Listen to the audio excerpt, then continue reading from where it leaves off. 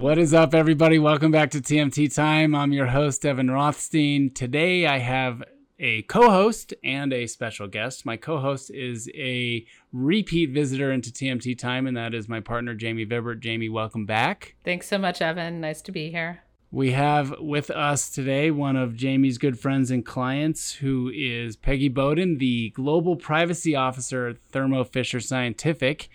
And we are going to talk privacy. We're about a year out from when Jamie last came on, so this is perfect timing. So Peggy, welcome into TMT Time. Hi, thanks for having me. So before we get going, why don't you tell our listeners very briefly who you are, what you do, and what is Thermo Fisher Scientific?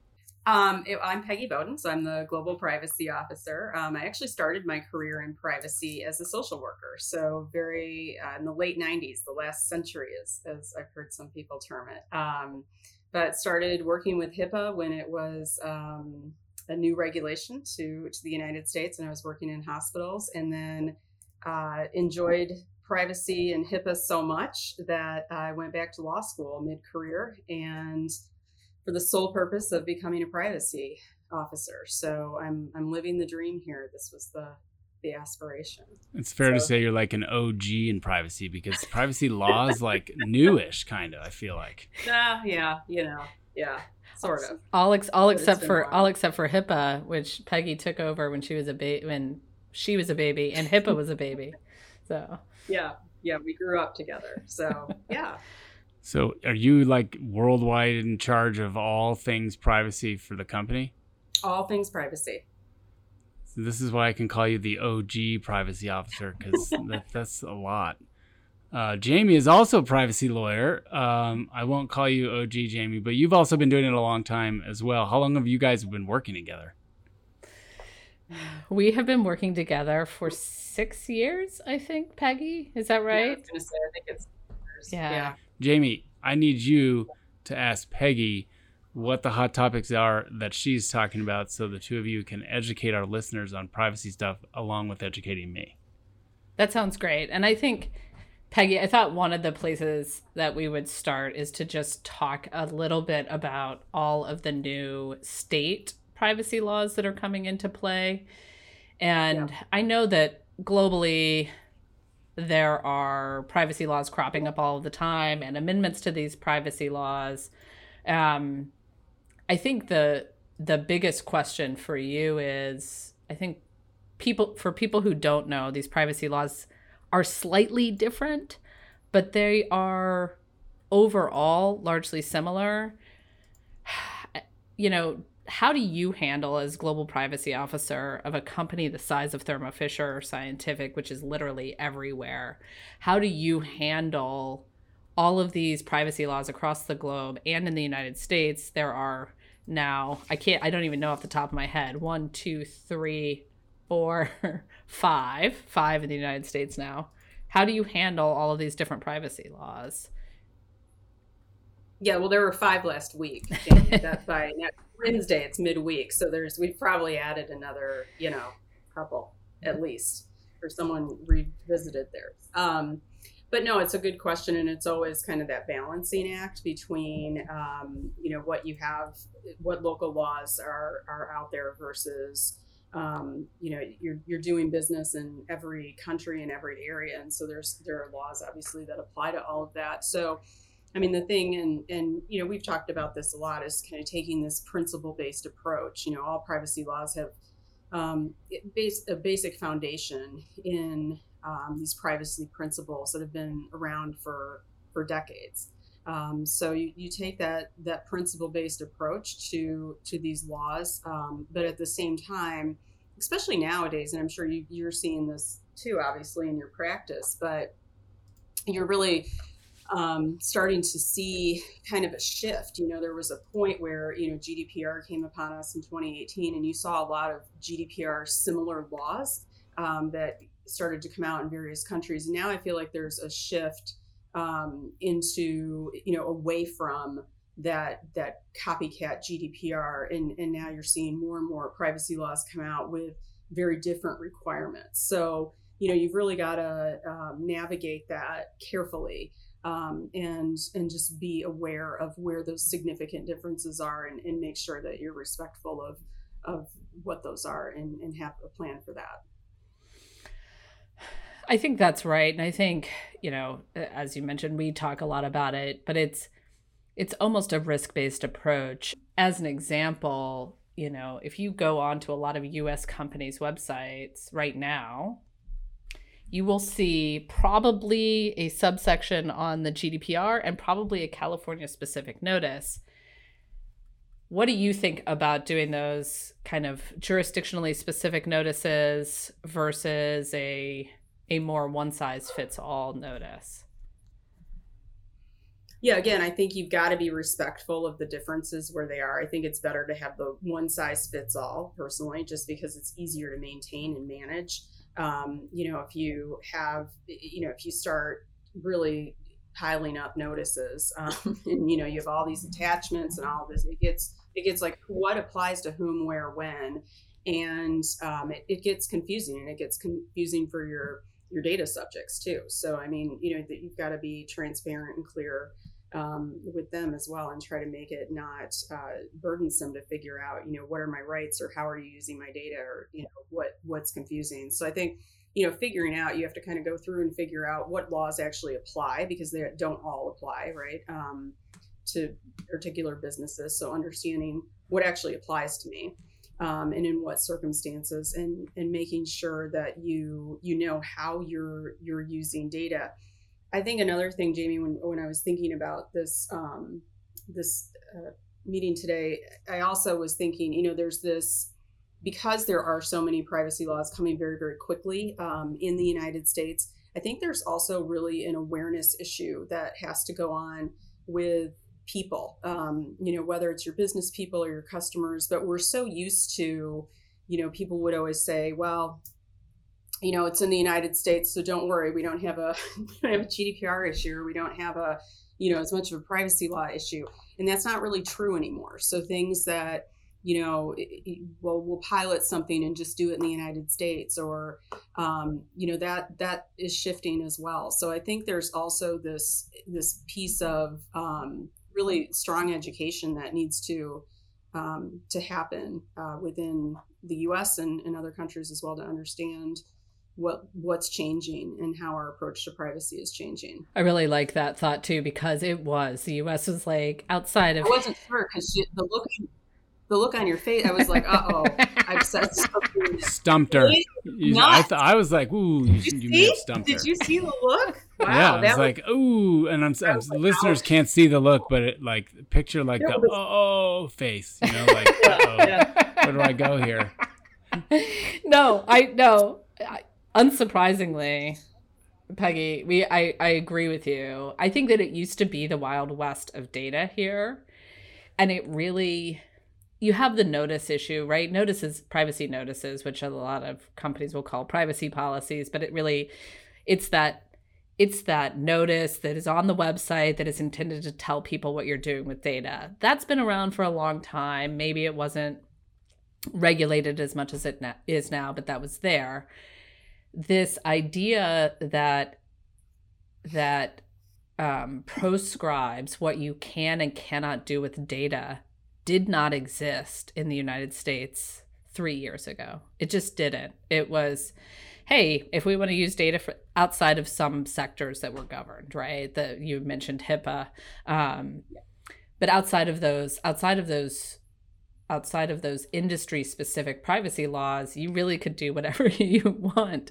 And now you have these business folks who are like, hey, I have this pile of data sitting around and I'd like to use it for X, Y, and Z. It's hard to be like, well, no, now you can't, right? Like, people have rights, and people, it's more like what you're allowed to do with your organs now, as opposed to what you're allowed to do with your hair. And so I think, right, you can cut off all of your hair, you can dye it whatever color you want, but you can't go off and sell your liver, even if you wanted to. So I wouldn't sell my hair either because it's pretty awesome. But so I have a question. I personally would miss mine. Like, I think it's been. Yeah, but what about those less fortunate than you guys? That's true. That's true. Yeah. So Peggy, like when do business people get your office or you involved? Is it we have this pack of data and we want to do something with it? It's we're going to enter into this contract and we need you to review for privacy purposes. Is it all the above? I just want to get more in on like the integration between the business team and your team. Mm-hmm. Yeah, it's all of the above. And the more, it's like any kind of legal or compliance activity, the earlier that you get to privacy, I always say, look, the earlier you get to me, the quicker, you can check me off the list and move on, and go on your merry way and know that you're doing what you need to do to be compliant and what's legal and necessary to do. And I think too, so again, it's an awareness raising. It's making sure that you're engaged with the business people even before they get to the point of needing you, right? So it's again, establishing those relationships and saying, look, you can come to me and we can talk about this, and it's going to be far better for you, for our customers, for our business if we can collaborate early on, and then you're not having to come back later or come in later and change everything around, right? Because it's not compliant or it's not okay to use data in this manner. So, getting those guardrails out there, I think, ahead of time. So me and my team, we do a lot of training, a lot of awareness, and I try to really scope that training to the culture of the business that I'm working with in that. So it's not just a generic, you want to do the generic training of like, here's the different privacy laws and the fines and all this kind of thing. But you also want to make privacy very practical and applicable to what goes on in everyday life. So, again, my previous life working in hospitals, if you had the pediatric unit versus critical care unit, they're different cultures, right? You have different staff and different questions and different needs arise between those two units. And that's kind of the same thing in a business, right? What goes on in HR and the data that's used and how it's used in HR is going to look different from what goes on in finance and kind of what those guardrails are. So I like to do a couple things. I like to do the data fantasy camp, as Jamie knows, where we get the business together and say, in a particular division, and say, look, if I erased, right, it's that magic wand theory, if I erased all of the privacy laws in the world and you could do anything you wanted, what would that look like? And the business people really get into that. That's like Facebook, basically, is what you're describing. Sorry, Meta. No. She asks, and then they tell her, and then she refines it so that they can do it ethically. Yeah. This is a terrific idea. I've never actually heard of tailoring the legal advice of something to a different culture as you're describing it for privacy. So I think this is a terrific idea because you're probably going to get a much more receptive audience. Well, and again, you build a better relationship, right? And then it doesn't look so scary. And sometimes the things that they think they can't do, they actually can do it. Or they think, I know this is completely crazy and like it's totally illegal. And then they say it. And I'm like, no, actually, that's fine. You can do that, So sometimes it's also just kind of course correcting or, providing education in that way of correcting the thought process on it. But I do think it makes it more like I'm doing a training next week with a division and I meet with them ahead of time. And I said, let's come up with your questions. Again, we can do the generic thing, but everybody hears that every day. But let's talk about like, what is it like out in the trenches? And when you come across data and, what does it mean to you? Or when do you think HIPAA applies? Like sometimes it's that piece of it too. So I always like to have questions. I used to do this in person, obviously pre-pandemic, and getting back into that now. But, even I was even able to do this through through Zoom calls and Teams calls and all that kind of thing. So it's a nice format, and then you have that relationship established, and they do feel comfortable coming to you ahead of time, as opposed to waiting until the last minute, and they're not so frightened. And sometimes they come and they say, hey, based on what we talked about before, this is what I think I can do. And then you're like, yep, that's it. You're good. So it's helpful. And you know what I love too, when you're doing those kinds of culture building exercises, which to your point are really important because that's how the business actually gets to your office.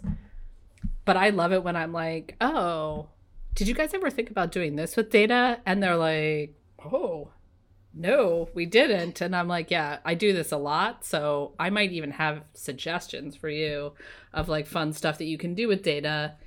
I do feel like it's a little bit easier in the industries that you're working in as opposed to the meta world. Yeah. Because a lot of these data uses are like for the public good. I mean, yes, everybody wants to sell products, but like the uses of the data are to improve patient outcomes or, similar types of things, which makes it easier. And I know that we don't have a ton of time with you today. So what do you think is maybe the trickiest issue in privacy today? Do you think it's data transfer, data localization? Do you think it's marketing or cookies? Like, what do you think is the hardest issue that you deal with on a day-to-day basis? I mean, again, I think this is terrible. This is a beautifully stated "it depends" answer. I think, again, it depends on the culture of the group that you're working with and what they want to do. So it can be, I used to say all the time, it's, the secondary use. But then I was at a conference a couple months ago and I said that, and someone else was like, secondary use? I worry about primary use. Like, what are they doing in the first instance? And that's true too, right? So I think, it's all of it. It's just, again, that, how aware are people about the data and that there are laws that apply to it. And I think that's the trickiest part is raising that awareness and getting it out there. And then you can deal, there's always going to be kind of these obstacles, right? Whether it's the cookies or the shrems or the, all of these different, just whatever it's going to be this year. But it all comes back to, if they don't know about it in the first place, then you're really putting yourself in a risky scenario, and they're just kind of going out and doing whatever. Then you've got a bigger problem there. Okay, I've got questions for you before you go. Sorry, Jamie, I'm going to hijack this for a minute. So, Peggy, I called you the OG of privacy, and I was being somewhat serious, somewhat facetious, because I feel like in the last 5 years, there's like a proliferation of people that call themselves privacy lawyers. And unlike some of the like newer hot topic legal stuff, privacy issues, since you're an OG, have actually been around for a while. So there have been some lawyers who have been practicing in this space for a while. When you're working with outside counsel, or you're talking to people, or you're going to conferences and making googly eyes at each other across the table, what are you listening for? What are you looking for in terms of getting and working with partners outside of the company? So with my expectations of external counsel, is that your... Yeah, that's a very good summary of my long, much, okay. winded question. I just want to make sure I know where I'm at here. Yes, that's it. So for someone like me, I prefer very practical advice and to the point and concise, right? Like, say it in 6. I don't need the whole history of the law and where we've been and what the reasoning is and blah. I just need to know, like, here's my problem. If I'm coming to external counsel, it's something that, I'm trying to resolve and solve myself. And I'm very fortunate that I have a really, really talented privacy team as well. So I have a lot of resources myself within the lawyers that report into me. And so, if we're coming to you, I need just like practical, here's what can work, here's the way to go about that. Here are kind of the risks, let's talk through the risks. What does that mean? Or what's, you'd never like to do the parade of horribles, but sometimes you have to, right? And so just kind of going through those parade of horribles too. So that's kind of what my expectation is. Sometimes you'll get, external counsel who aren't really well versed in privacy, and you can tell when that's happening. But they'll give you a very lengthy, beautifully written memo with all kinds of information. And it's like, I just need to bottom line this. Like, what are you trying to say to me? All right. So one last follow up on that. You obviously, I'm sure, manage a big team. How are you building your team? And especially, how are you doing that now as a global privacy officer and then with a lot of everything being virtual and remote? Yeah, so actually I'm having my first in-person meeting with my European team at the end of June, so I'm very excited about that. But, again, we look for, when I'm looking to hire and building a team, we recently restructured our team, and we've, assigned folks to various specialty business groups and divisions to have a consistent support and relationship between the business and the privacy team and the person that they're that really can get involved with them and understand all of their products and services and what they do and how they do it and be proactive and kind of embedded within that organization to think ahead and really embrace that privacy by design culture. And then, in looking for team members, again, I look for folks who are, more practical, who are willing to engage and get to know their colleagues and who ask questions and who, sometimes, especially in a company like Thermo Fisher, you have extremely, extremely brilliant scientists and researchers and people. So sometimes you're talking to them and I'm like, look, is this a widget? Like, what are we doing? You have to also be able to admit, like, when I don't know what you're talking about so that you're giving advice that's useful to them. And to be humble enough to say, can you explain that to me? I just don't know. And they're always great about that. But if some people don't want to do that or they feel they don't like to do that. So I always look for that kind of openness to learning and understanding. All right. Before we let you go, Peggy, I always ask guests what you do outside the office for fun when you're not managing a global privacy portfolio or building the privacy by design culture, which I love. That's a great catchphrase. What are you doing outside the office? I have 6 Labrador retrievers. So they consume my life. So they range from 14 years old down to 10 weeks. Wow, I've been a Labrador owner for a long time. Do you breed them or do you just have 6? No, we have 6. Yeah, no, we don't breed them. So yeah, we have one in every color. And they're just, they're my greatest joy. And the one, I have a favorite. Her name is Bunty. And Bunty is a CCPA. That's the California privacy law. She is a CCPA expert, and I'm taking credit for it. Yeah, Jamie one night was explaining something in CCPA, and she was visiting me, and Bunty was just seated in front of Jamie. Her face was just riveted. She found Jamie so compelling. She's like, I've never... California privacy. That's how I am when Jamie talks about the California privacy laws also. I've never heard this from the blonde. Like, why doesn't the blonde talk about it? But I'm absolutely certain that my 14-year-old could, honest to God, run a privacy program, run a global program. I mean, I think sometimes she sits in my office and she's just like, oh my God, you explained this last week. Are we here? This is redundant. We've done this. We've covered this before. Come on, Peggy. Come on, get the steak. Get the steak, lady. Yeah. Awesome. All right. Well, Peggy, this has been terrific. I really appreciate your time. Thank you so much for joining us on TMT Time. Yeah. All right. Thanks, Peggy. Take care. All right, Jamie, before you drop, I got to ask you, because she said some things that I didn't understand and I didn't want to look, overly dumb. SHRAM. What is SHREMS? SHREMS. So am I saying that right? It's SHREMS. It's SCHREMS. Max Schrems is a privacy advocate, is I think what he would call himself. He is the gentleman who is responsible for a lot of the data transfer issues that have happened between the European Union and the United States. So Max Schrems challenged the whole scheme of data transfer across that ocean.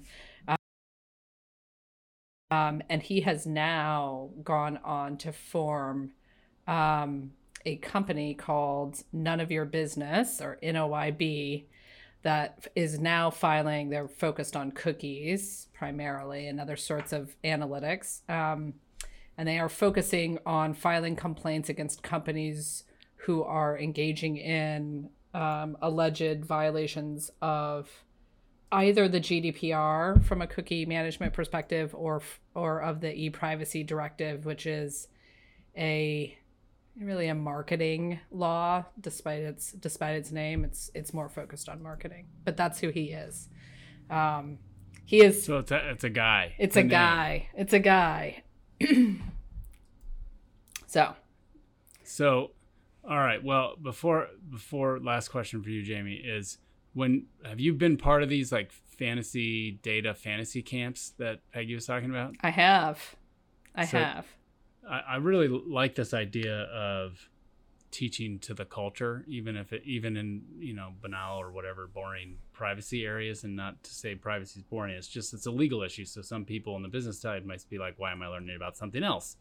How do you see them working, and do you think they're translatable to other areas of law?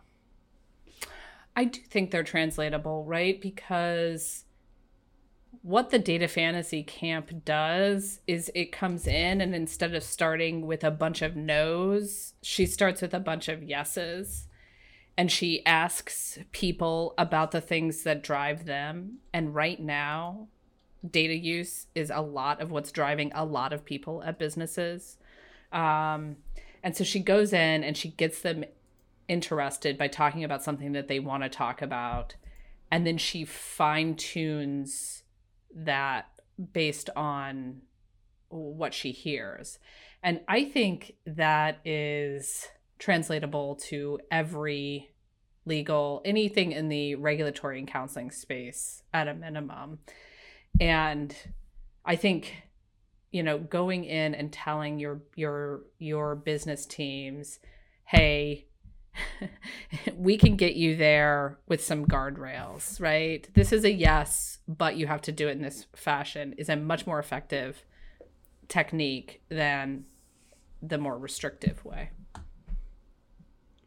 I've heard people be referred to as the Department of No, N-O, and you have to pivot and be the Department of No, K-N-O-W. And I feel like that's sort of what she's tapping into.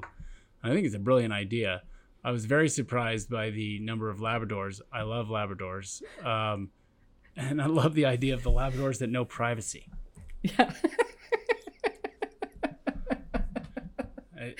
I feel like for those drop down or click through menus when you when you're scrolling on a website and you're just trying to get them off your screen as fast as possible, if there was a picture of a Labrador right there, a really cute dog, maybe I would click accept or really read what it said before just trying to get it off my screen. Yeah, particularly Peggy's dogs. They are adorable. But yes, they keep us all entertained, I think. And one of the other things that I think Peggy does well, and I think she expects this from her outside counsel too, and it's what she was talking about, but it's what makes her so effective at her job, is she doesn't hide the ball, right? So if somebody calls and asks her for an answer, and I think this is happening to a lot of in-house counsel with their business folks, she'll just give them the answer. There's no runaround. There's no let me get back to you. If the answer is simple and she knows the answer, she's just going to tell you what the answer is. And I think that's the other thing that makes her effective and will eventually make privacy at Thermo Fisher Scientific more effective on the whole, because they have such a the OG. Yeah, because they have That's the OG. Who they have, right? Yeah. She can answer questions because she's lived the changes in the laws and knows them. I mean, that's crucial. Yeah, exactly. All right. Well, Jamie, thank you so much. Thank you for sharing your relationship with Peggy with us and our listeners. It's been great to have you back on. We're going to do it again. Okay. Thanks so much.